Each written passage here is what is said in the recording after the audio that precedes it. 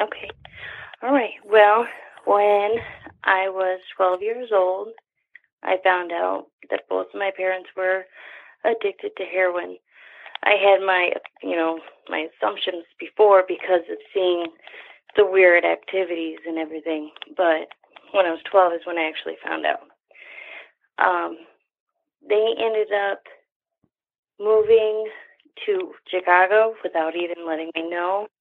And my brother was already moved out of the house because he was sick of it. I had three older brothers, and they were all out of the house at this time. And about, I don't know, I'd say I stayed there for about 3 weeks, not really knowing what was going on. I was a good kid, still went to school, still got up, did everything I needed to do. And then the electricity went out, and my friend's parents took me in, and I lived with them for a while. Her mom, my friend's mom, ended up becoming like my mom. She got all the rights to me and everything, and so I was doing good there. Parents came back about 10 months later. I feel like everything was fine, but I wasn't going to move back in with them. I knew better at that point.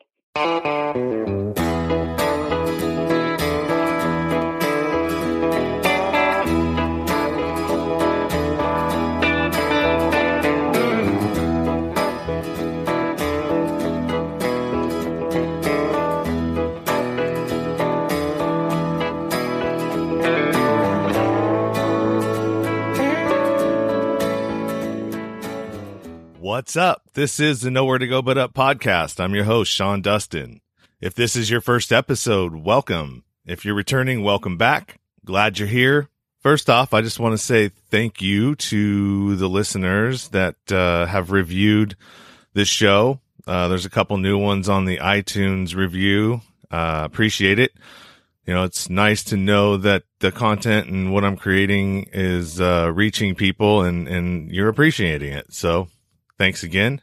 Not much to update other than I started a jiu-jitsu class yesterday. Pretty sore today. It was a completely different experience than going to a regular weightlifting aerobic type gym. Those places can be kind of intimidating when you first go in. Hot chicks running around, big super buff dudes lifting weights. Not that I'm a small guy, but it's still intimidating. You don't know anybody, and most people don't talk to you unless you approach them. But this was 100% different. From the moment I walked in, everybody was really welcoming, very inviting, introducing themselves. Hey, how you doing? Glad you're here. My name's so-and-so. If you need anything, just, don't be afraid to ask. We were all new at one point. So, don't be intimidated. Just don't be afraid to ask any questions. And that was very different from what I'm used to. So I didn't even get a chance to be intimidated. So I appreciated that. And it was a hell of a workout. I mean, for 1 hour, what was it? It was a warm up, instruction, and then practice. I was super soaked with sweat by the time I was done. I mean, literally wetter than I've ever been at any gym lifting weights or doing a 45-minute cardio class. Not to mention that every muscle in my body is sore right now. So it was a very good class. If anybody out there has ever thought about doing jiu-jitsu or pondered it, try it. You never know. You may like it. I did. And I plan on going back. So in this episode today, we're going to talk to Amber. She is an addict, struggled with pain pills. I believe it was Suboxone and Vicodin. And at one point, just whatever she could get a hold of, she couldn't get a hold of that. But the more interesting thing about this interview is that Amber's parents were both heroin addicts when she was growing up, and disappeared when she was 12, went to cop some heroin in Chicago and never came back. They came back at some point, but I mean, it wasn't until 10 months later. And yeah, that's crazy. We got a good one here for you. The audio isn't the best. It was a phone interview, so sorry, but it was still a good story. There's a couple choppy parts in there. Other than that, it's a great story. And for anybody out there that's struggling with pain pills, I had at one point, you'll get something out of this. And even if you haven't, you're going to get something out of this. Without further ado, let's get to Amber.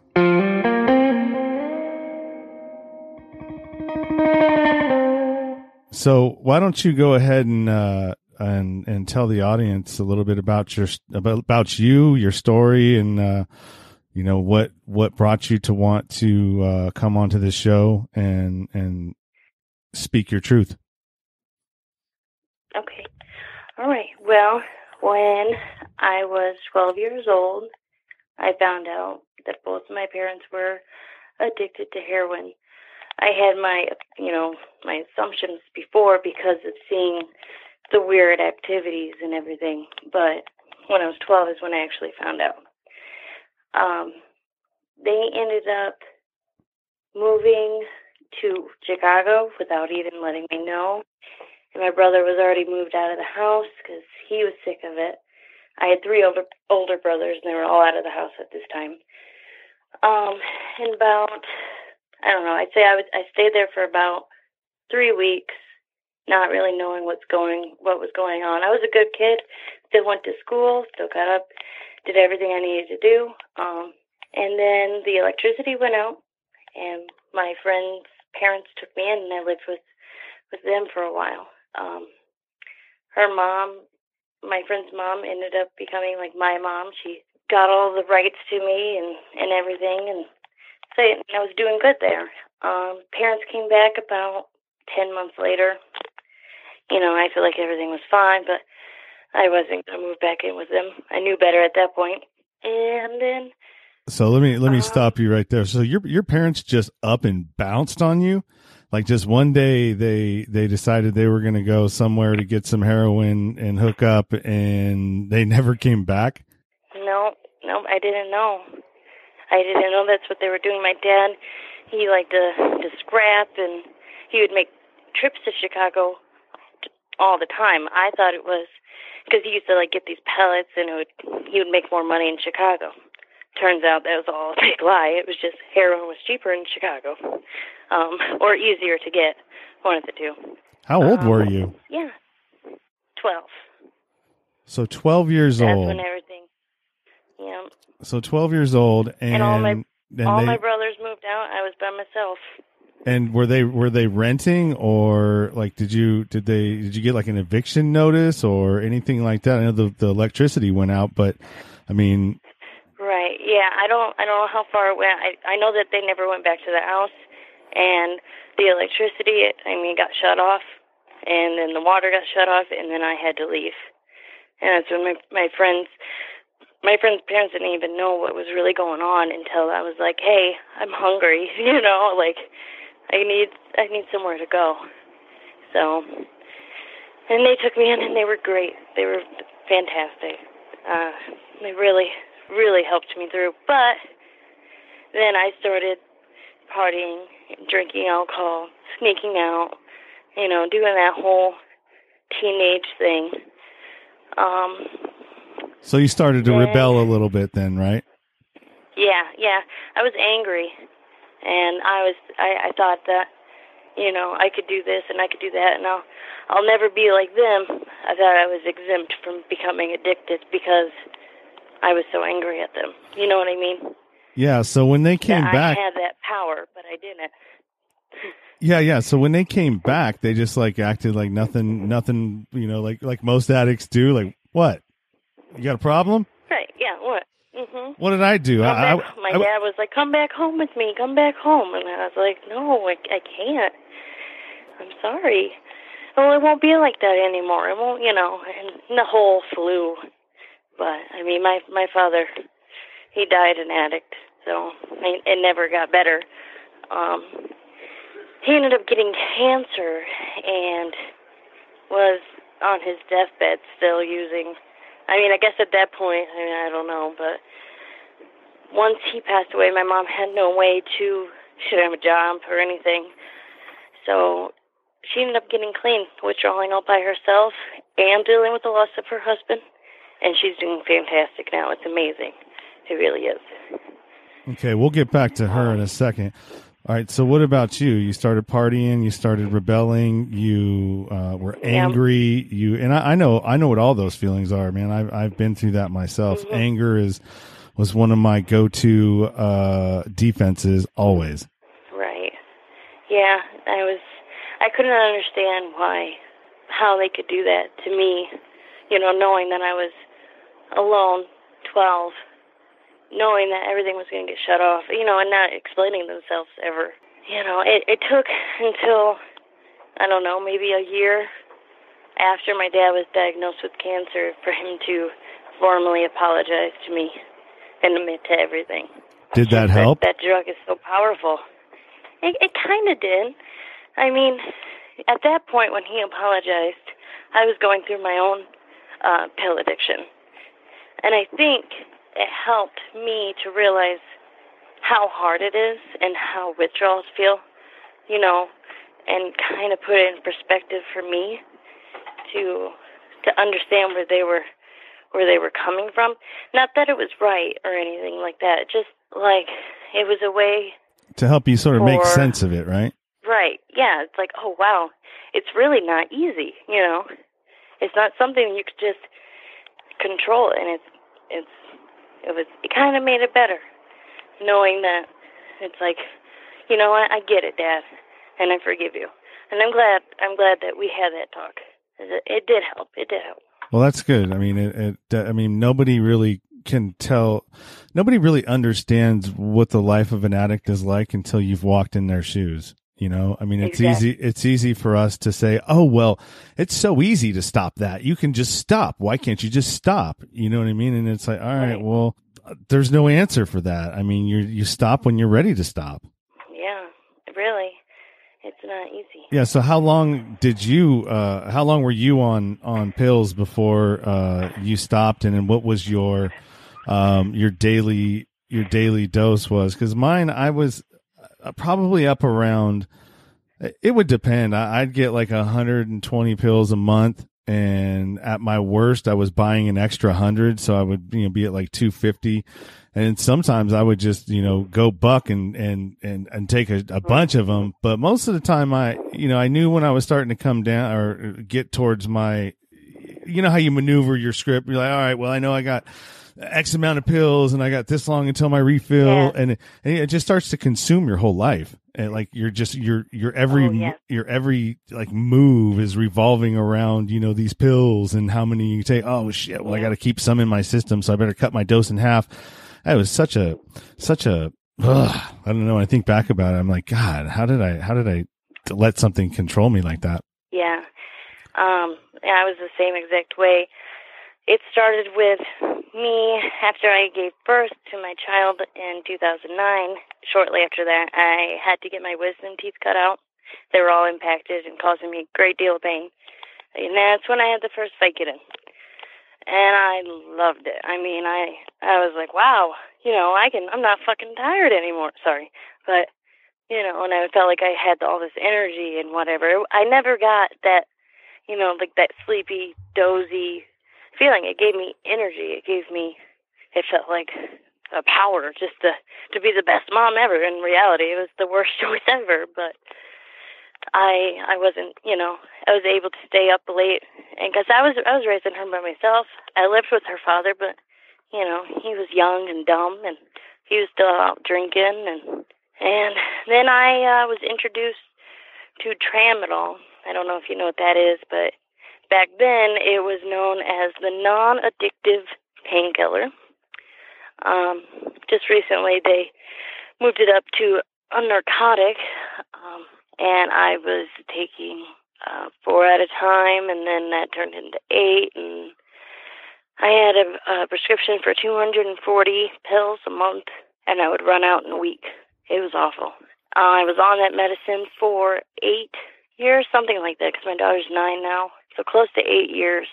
And it's crazy, is the doctor just kept giving them to me and kept giving them to me, and I actually went to the doctor and said, hey, I'm addicted to these things.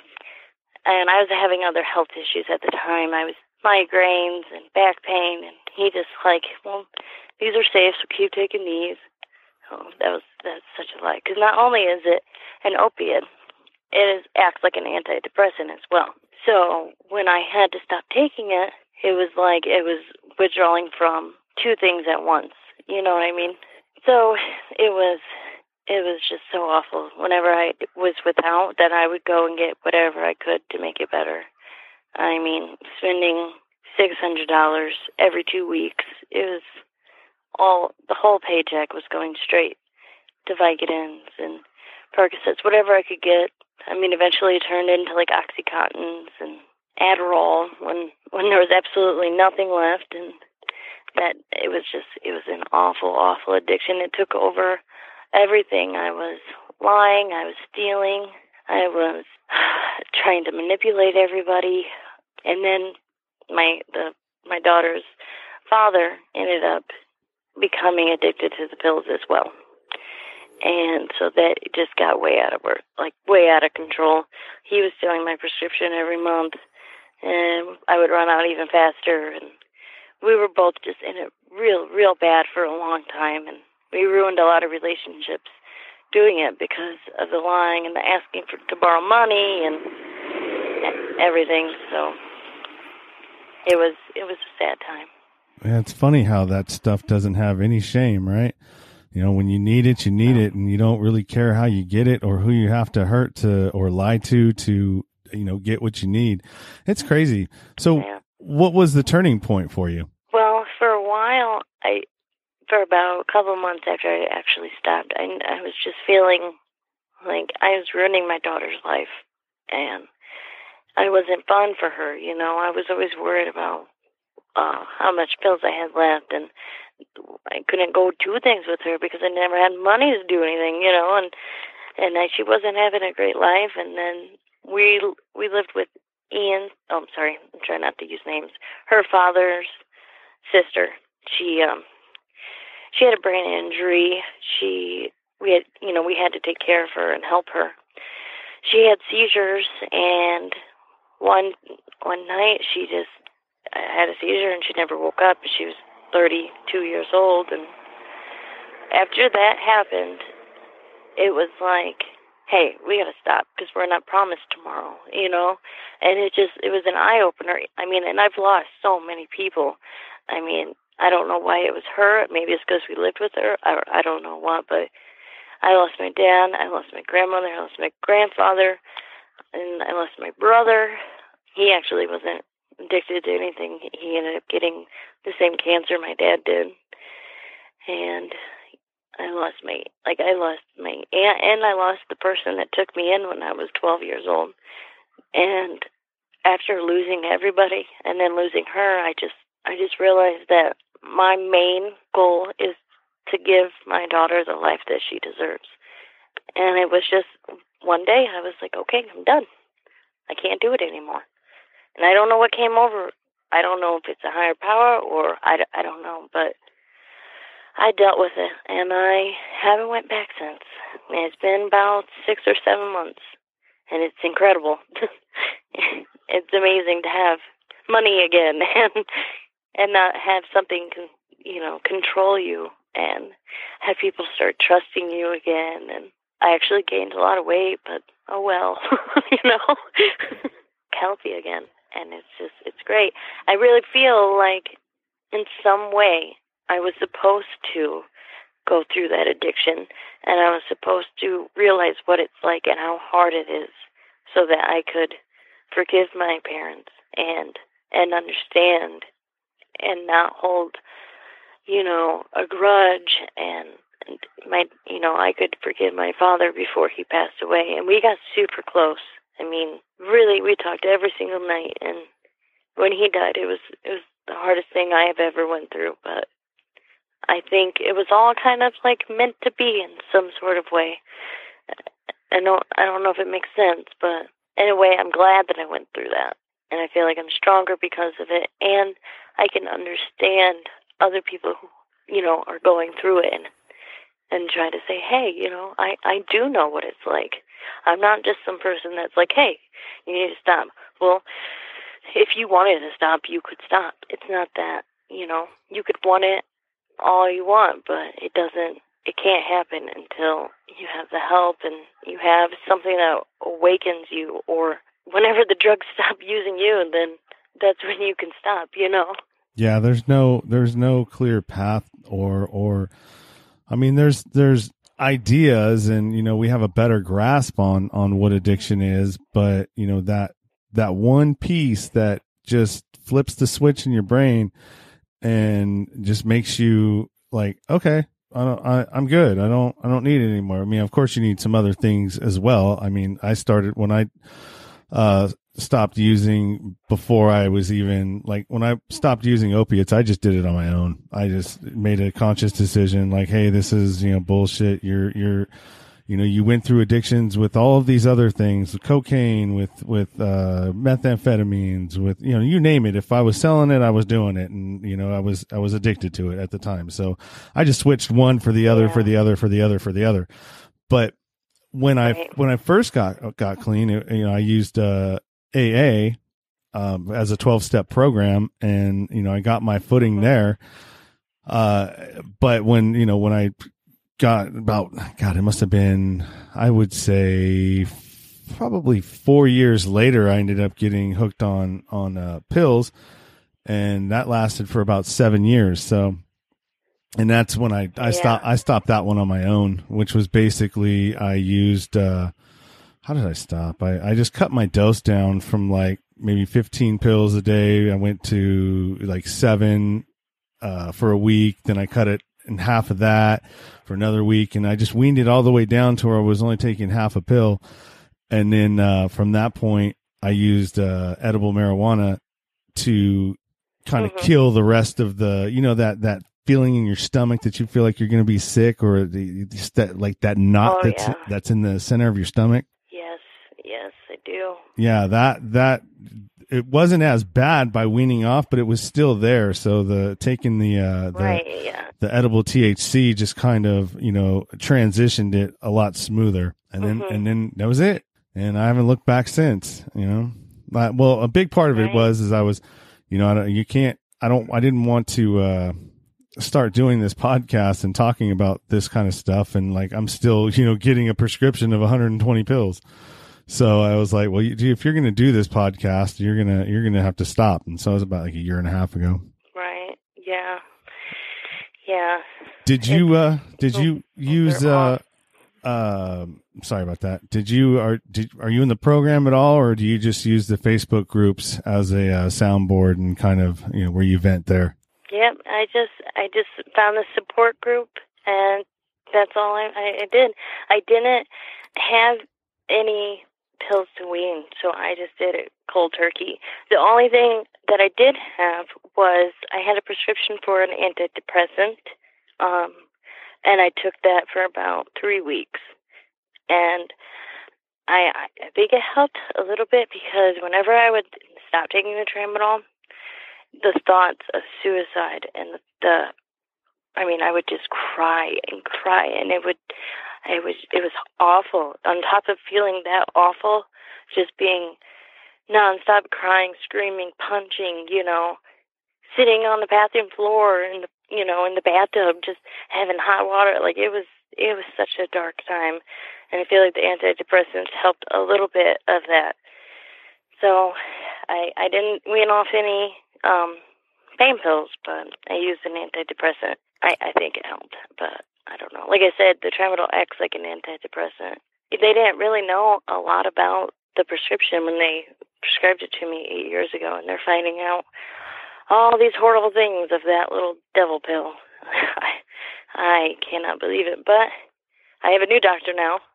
He wasn't a good doctor, so and I'm trying to just move forward and save money and try to get my life back on track and try to get it moving. I was really just stuck in one place for so long, and I'm finally moving up. It feels wonderful, you know. And when my dad was sick, they were prescribing him methadone, and because they knew about his heroin addiction, he was doing both, and you know, it didn't never stop him. And they prescribed him OxyContin and stuff. And there was a point where I was going to my dad and asking him for pills. I mean, isn't that crazy? from watching them walk out on me because of drugs, and then I'm sitting there at their new house and trying to get pills off of him. That's wild to me, looking back on it. I mean, I never used heroin, but I don't know if it's any better, but I was taking whatever I could, whatever I could get. I wouldn't do heroin. That was the only thing I wouldn't do. But yeah, I used that one. It just proved to me that anybody can become addicted. It doesn't matter how much you hate something or how much you think that you can't become addicted. Now, I can take this one pill and I'll be fine. I can take that and I'll be able to stop whenever I want. That is not true for anybody. And I feel like I want to get that out there as much as I can for the young population, You're never exempt. It can happen to anybody. So what part of the country are you in? I'm in Indiana. Indiana, okay. So. Corn. Yeah, Indiana. Yeah, the pharmaceutical industry is definitely the devil. They too many times they roll something out and then, 10 years later, 20 years later, oh yeah, that's not very good. Then they come out with another study that, tells you all the bad shit that's that they rolled out. That's crazy, man. It's so frustrating. Don't get me started on this road. Because every time when it comes to pharmaceuticals, the oil, anything that's a huge corporation, it's just always a problem. Yeah, definitely. And then it was turning into where I wasn't able to get my prescription with my insurance. My insurance was like, no, you can't have this. You have to have prior authorization. And every time I went to the pharmacy to pick up my prescription, it was a big mess. And I ended up just paying out of pocket most of the time, which for 240 pills, it was like $200, and then it would be gone in 4 days. It's like, why? How did I take all of those? But I did. And Michelle's father, he ended up taking so many one time that he had a seizure from it. That was crazy. And that happened. And then about 2 weeks after he had a seizure, his sister died from a seizure, and I feel like that was all okay, no more, we're done. It was just it's insane. I mean, taking 90 pills a day. I mean, I would take 10, and then I would take maybe another 10 2 hours later, and then I would take another 8, and then 10, and I mean, I probably got up to about 80 pills a day, somewhere around there. Yeah, that's crazy, man. I talked to somebody from, I think it was episode, I want to say 8, and she was up to 40 to 60 a day, and I thought that was a lot. Jesus, 90? Mm-hmm. Crazy. Yeah, I mean, because tramadol's not a very strong opiate, but still, that's a lot of pills. Yeah, well, not even that. I mean, the bonding agent that goes into those pills. I mean, who knows what's in that as well. Right. Yeah, I know. It was awful. So your health is good now. I mean, because I know when I stopped with the regular drugs like meth, it took me about 2 years to finally, for my serotonin levels and everything else to kind of level out. I didn't experience a whole lot with the opiates, other than, once the sickness went away, it was probably about, I don't know, maybe a week, 2 weeks. And then after a couple of months, I felt fine again. Yeah. For me to start feeling better, the physical withdrawals, that took almost 2 weeks. And it was awful. And then the mental stuff, I mean, I just started getting my mental part right. And I was pretty depressed for a while from everything that I did. And I noticed sometimes, too, I'll be in the kitchen cooking, and I'll get a certain smell. And it will flood my mind with these memories of going to get drugs and taking drugs and then the seizure. And then, it's like a flashback, and I get all anxiety riddled, and I get really sad, and then I see my daughter's face, and it breaks my heart, and then I move on, and then we'll be driving down the road, and it'll happen again. It's like little flashbacks keep happening. But I do feel better mentally than I did, I would say, a month ago. I've came a long way because I'm finally having, money come in, and my daughter being proud, and my husband being well, and it was a scary time, and it took a while to get on. I mean, I was on that medicine for 8 years. Who knows what my liver looks like now? I don't know. But my mother, she was just diagnosed with hepatitis C. She just started getting her life back on track. I mean, after my dad passed away, she was sick and miserable and didn't really come out of her house for 3 or 4 months. She had some methadone left, and she weaned herself down, and that's how she bared the pain. And then it took her a while to get a job, and then get a car, and then get a house, and then she started drinking, and she lost everything again. And now she lives in Ohio, and she's wonderful there. She's a manager at her job. She's got a car. She's got a house, and she's just going to stay in Ohio where she doesn't know where anything is and she can't get to it, I miss her, and it kind of sucks that, I finally have my mom, and she's 4 hours away, but I want her to be happy and healthy, so it's okay. Luckily, the internet makes this world a whole lot smaller these days. Yeah, thank you for FaceTiming me every night. We do talk every night now, and it's awesome to be able to speak to my mom, and we can share our experiences, and talk about it, and can make us, feel better. Whenever I get one of those flashbacks, I call her, and I'm like, Mom, I just can't believe that. She goes, I know I can't believe it, all the things I've done. She's done a lot more crazier stuff than I've ever done, but, they were addicts since I was 12, and then my dad passed away 4 years ago. So, I don't know. They were addicts for 12 years. Heroin all day, every day. I remember when I was younger, before I actually knew that it was heroin, I was riding in the car with my mom, and she started to fall asleep at the wheel, and I was very young. I didn't know what was going on. And I was like, well, that's weird, Mom. And she'd snap back out of it. And there's all kinds of stories from when I was little that I can make that connection. Oh, that's why that was like that. And there was one time where they had friends over, and I found the bag of needles and the actual heroin. I wasn't sure. I mean, I was really young at that point. I wasn't sure that's what it was, but I was getting ready to go to my friend's house to stay the night. She lives by a river, so I took the bag with me, and my mom was taking me to my friend's house, and she asked me if she could go through my bag. She already knew it was missing. And she's like, what are you going to do with that? And I was like, I was going to go throw it in the river. And she's like, no, that's not mine. It's like, yeah, yes, it was. I get that now. My mom overdosed too, and I was the only one home. She had to do some jail time. She stole money from her job. She lost her job. Cops came and got her in the middle of the night. She did six weeks in jail. Came out. She did heroin that night, and she overdosed. And I was the only one home because my dad was out doing whatever. I don't know what.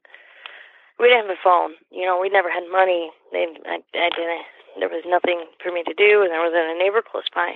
And I could hear her gasping for air, and the bathroom door was locked, and I couldn't beat it down.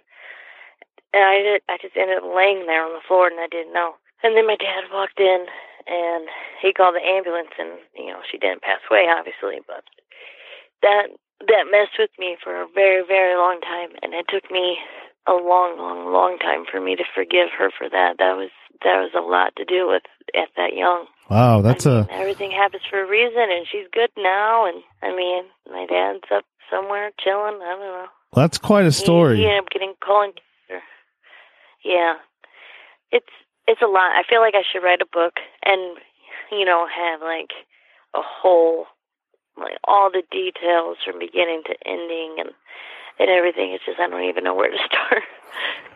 That sounds like I feel like I'm jumping all over the place with you right now. That's how my mind is. It's over here and over there, and it's there's just so many little stories to make up this big, gigantic story. I mean, I could just go on for days. I'm going through the same thing right now myself.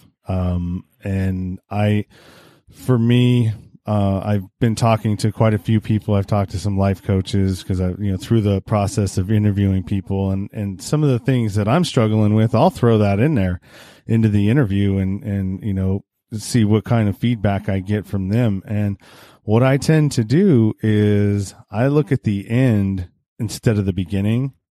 And so I get caught up in how far away the goal is instead of just doing the little things in the beginning to get yourself going and into the process itself. And then once you get into that process, everything becomes a lot easier. Then you know what your next step is going to be, and the next step and the next step. But it's about not looking so far ahead that it clouds everything and makes it look like such a huge accomplishment to have to, or a huge undertaking to have to do. So what I'm going to start doing, because I want to write a book as well, is going to be more like, just take one story at a time, write it down, or, whatever it is you need to do. So just start, one day say, all right, well, I'm going to write a story a day about, each of these little stories. Cause I have a ton of those too. Like I can go through the whole day and start thinking about things and one will pop up or another one will pop up. And sometimes when I think about it, they don't pop up. It's certain people or certain conversations that I get into trigger memories, which pull up one of those stories. So it's just a matter of pulling them out, writing them down, each individual one, and then putting them all together once you feel like you have enough to make a book, and then finding somebody to ghostwrite that for you, or you write it yourself, but I mean, you got to figure out, there's the whole business side of that you got to, kind of figure out too. But the main thing is getting the actual content onto paper and having it something tangible to turn into a book. Yeah. I know. It's like I get the piece of paper, and then now my life is so crazy. I babysit. That's what I do. I watch kids. And my husband, he works a 9-to-5 job, and so I got kids all over the place. And then I take care of my husband's mother because she's a severe diabetic, and she can't live on her own. She can't do basic things on her own. She can't feed herself, stuff like that. So I'm, like a nurse, and I'm a full-time mother, and I'm a babysitter. So that's why it has to be so late for me. It's because I don't stop. Once I wake up, I don't stop until everybody else is asleep and everybody else is fine and taken care of. And that's why I was like, okay, as late as possible is better for me, because, I mean, it's just go, which I kind of like because it keeps me busy. It doesn't. I don't want my mind to go down that dark path and start thinking about things. And I realized too, like, I think about or any of that makes me disgusted of myself. Like, before, when I was taking it, I thought about the pills. All I could think about was feeling better. And I thought that was my normal. That was, I had to take that pill to be functionable. And I never thought being pill-free could feel like this. And it's crazy because there was a time before the pills, but when you're in active addiction, you forget about that. It's completely just gone out the window. When you're full-blown an addict, it's just it all takes over. And I mean, like I said, that's why I feel like I'm grateful for my addiction in a way. It sucked. I'm not saying it was, fun or anything, but I feel like I'm a better person now, and I can give more, and I can understand more, and I can take more. Everything now, I have a positive outlook, and I try, no matter what. Oh, we're short on money. Well, it's okay. At least we have food on the table. Everything that I do in my daily life now, it is always me thinking of the positive side, the brighter side. At least we have each other. Whatever it is. That's kind of how I've coped with all this. Just being positive and training my brain to be positive instead of always focusing on the negative stuff and, oh, that didn't work out, let's go cry about it. No, well, maybe it didn't happen for a reason. I keep positive, I keep busy, and it's worked so far. So yeah, that's great. I don't have any intentions on going back. Yeah, a lot of it. I even told my new doctor I could become addicted easily, and I actually had to get dental work done, and I was like, okay, guys, I don't want anything. I'll just take ibuprofen. Like, I don't care. I'll deal with the pain because I don't want to put anything like that in my mouth ever again because I feel like I'd be right back to it. Yeah, it doesn't take much. Not even put myself in that situation. Yeah, I know. The one thing that you were talking about that I really identified with was where you would have thoughts or a smell would bring back certain memories. So for like the first 2 years when I stopped using meth, I couldn't listen to the radio in my car when I was driving because it would bring back like certain music and certain songs would bring back just memories of me being in my truck driving with the windows down and the music really loud, and that just so many memories would flood in that I just stopped listening to the radio altogether and I just started listening to talk radio. Right. Yeah. No, that makes sense. I mean, my husband, he actually still doesn't listen to the radio. Every time we're in the car, it's just silence. Or he has his talk sports show or whatever, but no music. I actually feel like I heal through music. I love just to be able to listen to the music, and like most of my childhood, that's all I did. I was always the kid with the earbuds in, listening to music, and that's all I did. And I would write all the time and write poetry and little stories. And while I was addicted to pills, I realized I never did any of that. I never listened to music just to enjoy it. I never wrote down poems and read books. Like, I just lost all joy of life, and the only time I was happy is when I was high. And it's just not a life I want to live. So a lot of bad things happened, but it's good that they did. I wish that she didn't die, but I feel like it was a necessary thing to wake us up. Yeah, that's great, man. Her dearly. I took care of her. She had a brain injury. That was my other child.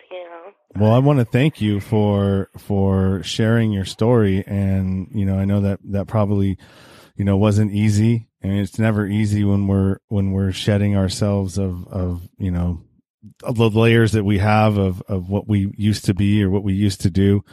But, in the end, it's just, we're all here to help each other. And the more that people realize that we can't do it without one another, that we need everybody, everybody, we're all a part of each other. Whether people want to admit it or not, or fight it or not, but we're all energy. Everything around us has energy in it. And we are literally all connected. So yeah. So yeah. Do you? There was a few people in my life that didn't understand my addiction, and they always said the wrong thing, or made me feel so worthless, and that never helped.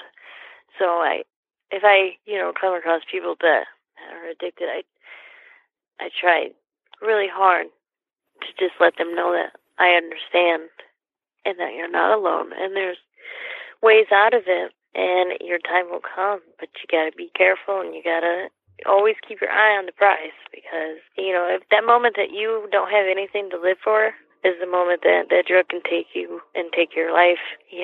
So my daughter Michelle, she was my thing.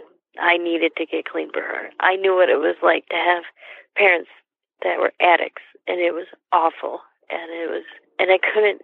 I already did that to her for her, like practical her whole life, and I couldn't look at her anymore without feeling that guilt. And then that happened, and then that was it, and it was like, okay. And now every day, that is what I've always done, and that's it. That's my thing.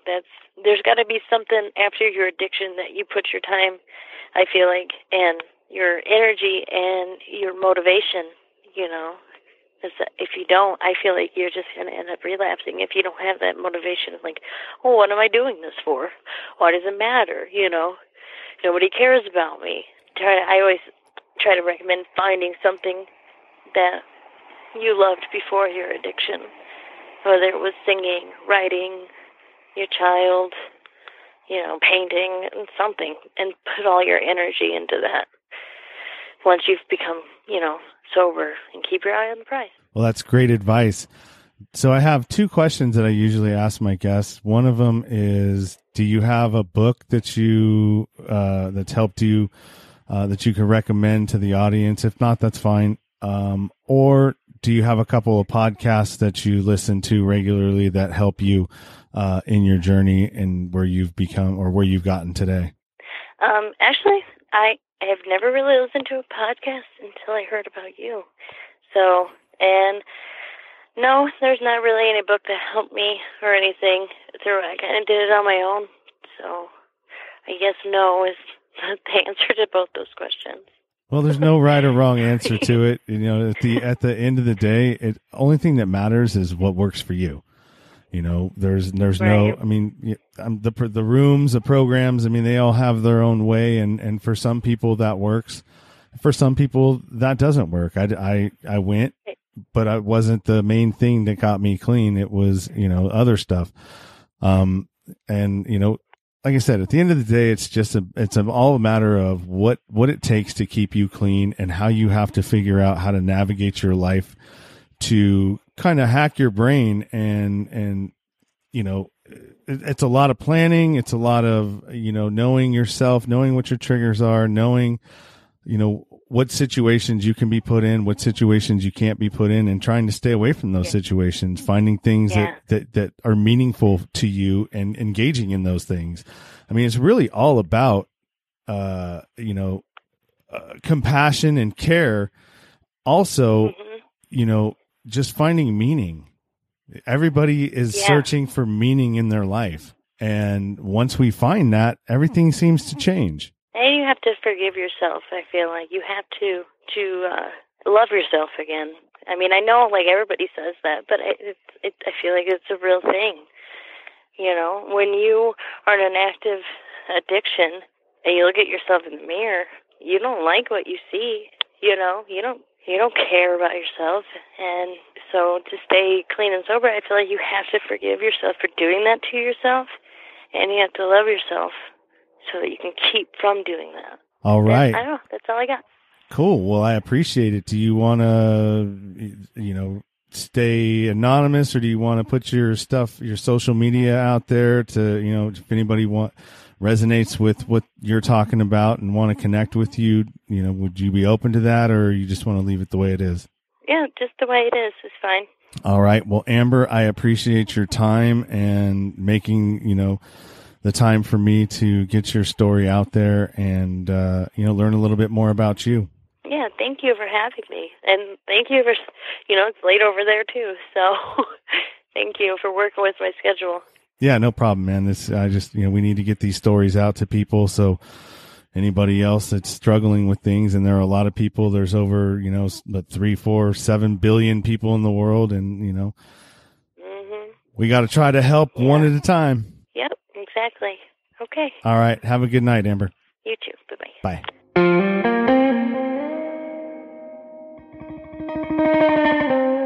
Thank you for listening to the show, and thank you to Amber for sharing your story.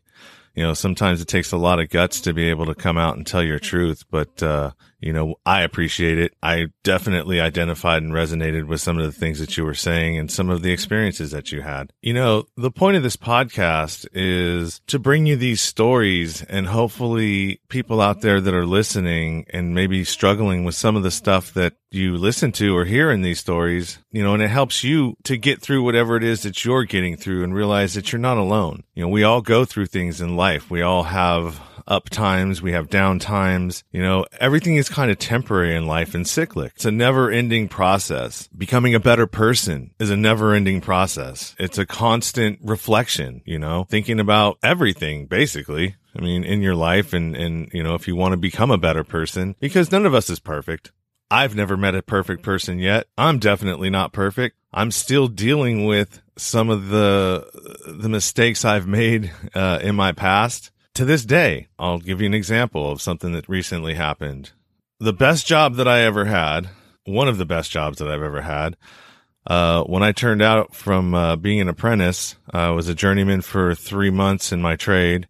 and I got hired as a general foreman superintendent. So I went from being an apprentice to almost the highest position that you could possibly have as a tradesman in my union. I did that for 18 months. I was how do you say this? My attitude, it wasn't that my attitude was bad. How I would react to situations was very street. I hadn't learned how to curb that yet, or that you couldn't react to things in a corporate or company situation like that. Like if I didn't understand which way to go with my emotions, anger would be the first thing that came to my mind. And I'd just be like, all right, well, you want to go outside and I'll beat your fucking ass. I mean, literally, that's how I would deal with things. And I got fired from that job. Laid off, whatever you want to call it. I mean, I didn't get fired for cause, but I got laid off. But I mean, it was just a nice way of being fired. And so right now I'm on the out of work list, because I went to do that whole election deal. I took 3 weeks off, and, it's the end of the year, and it just all didn't really work out the way that I wanted it to. So I'm back on the list, and I got a call asking if I wanted to take a job for that company. And this is about 2.5 years. So I figure, all right, well, enough time's gone by. I mean, it wasn't really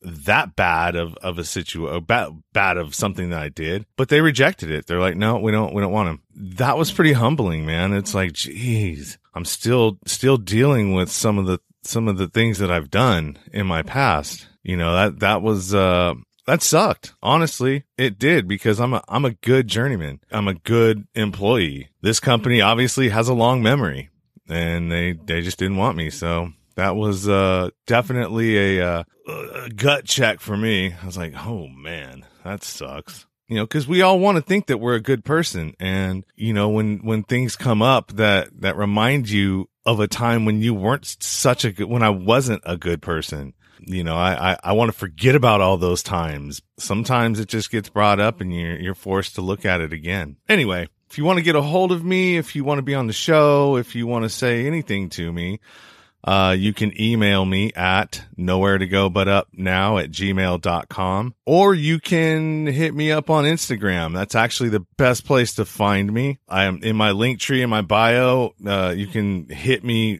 All my places where you can find me are in that link tree. So my Instagram account is at nowheretogobutupnow. And I still want to do this men's group type thing. Like I said, a lot of us have anger issues, and, we don't know how to deal with them or how to express it in a way that's healthy. And I believe that a men's group talking through some of these things and identifying with other men that have similar issues is a great way to try to mitigate some of that. And it's free. It's not going to cost you anything. You go to a men's group, I know with Kaiser, out here in California, my insurance, to go to a men's group is like $35 a session. I mean, what can it hurt? You never know. You might get something out of it. And if you're interested in that, same deal. Instagram at nowheretogobutupnow. Go to my link tree. Anywhere that you want to find me, I'll be in that link tree. Or email me at nowheretogobutupnow@gmail.com. For the jiu-jitsu class that I took, I'm just going to give that place a shout out. If you're in the Brentwood, California area, or East Contra Costa County area in Northern California, go to Ricardo Barros Brazilian Jiu-Jitsu, or you can find them on Instagram at rbarrosbjj. That is RBARROSBJJ on Instagram. In the next episode, I'm going to be talking to Brennan Falks. He's a health and finance coach, as well as a nutritionist and a certified personal trainer. So make sure you tune in for that episode. Until next time, keep it 100, stay true to yourself. Everything else is just noise.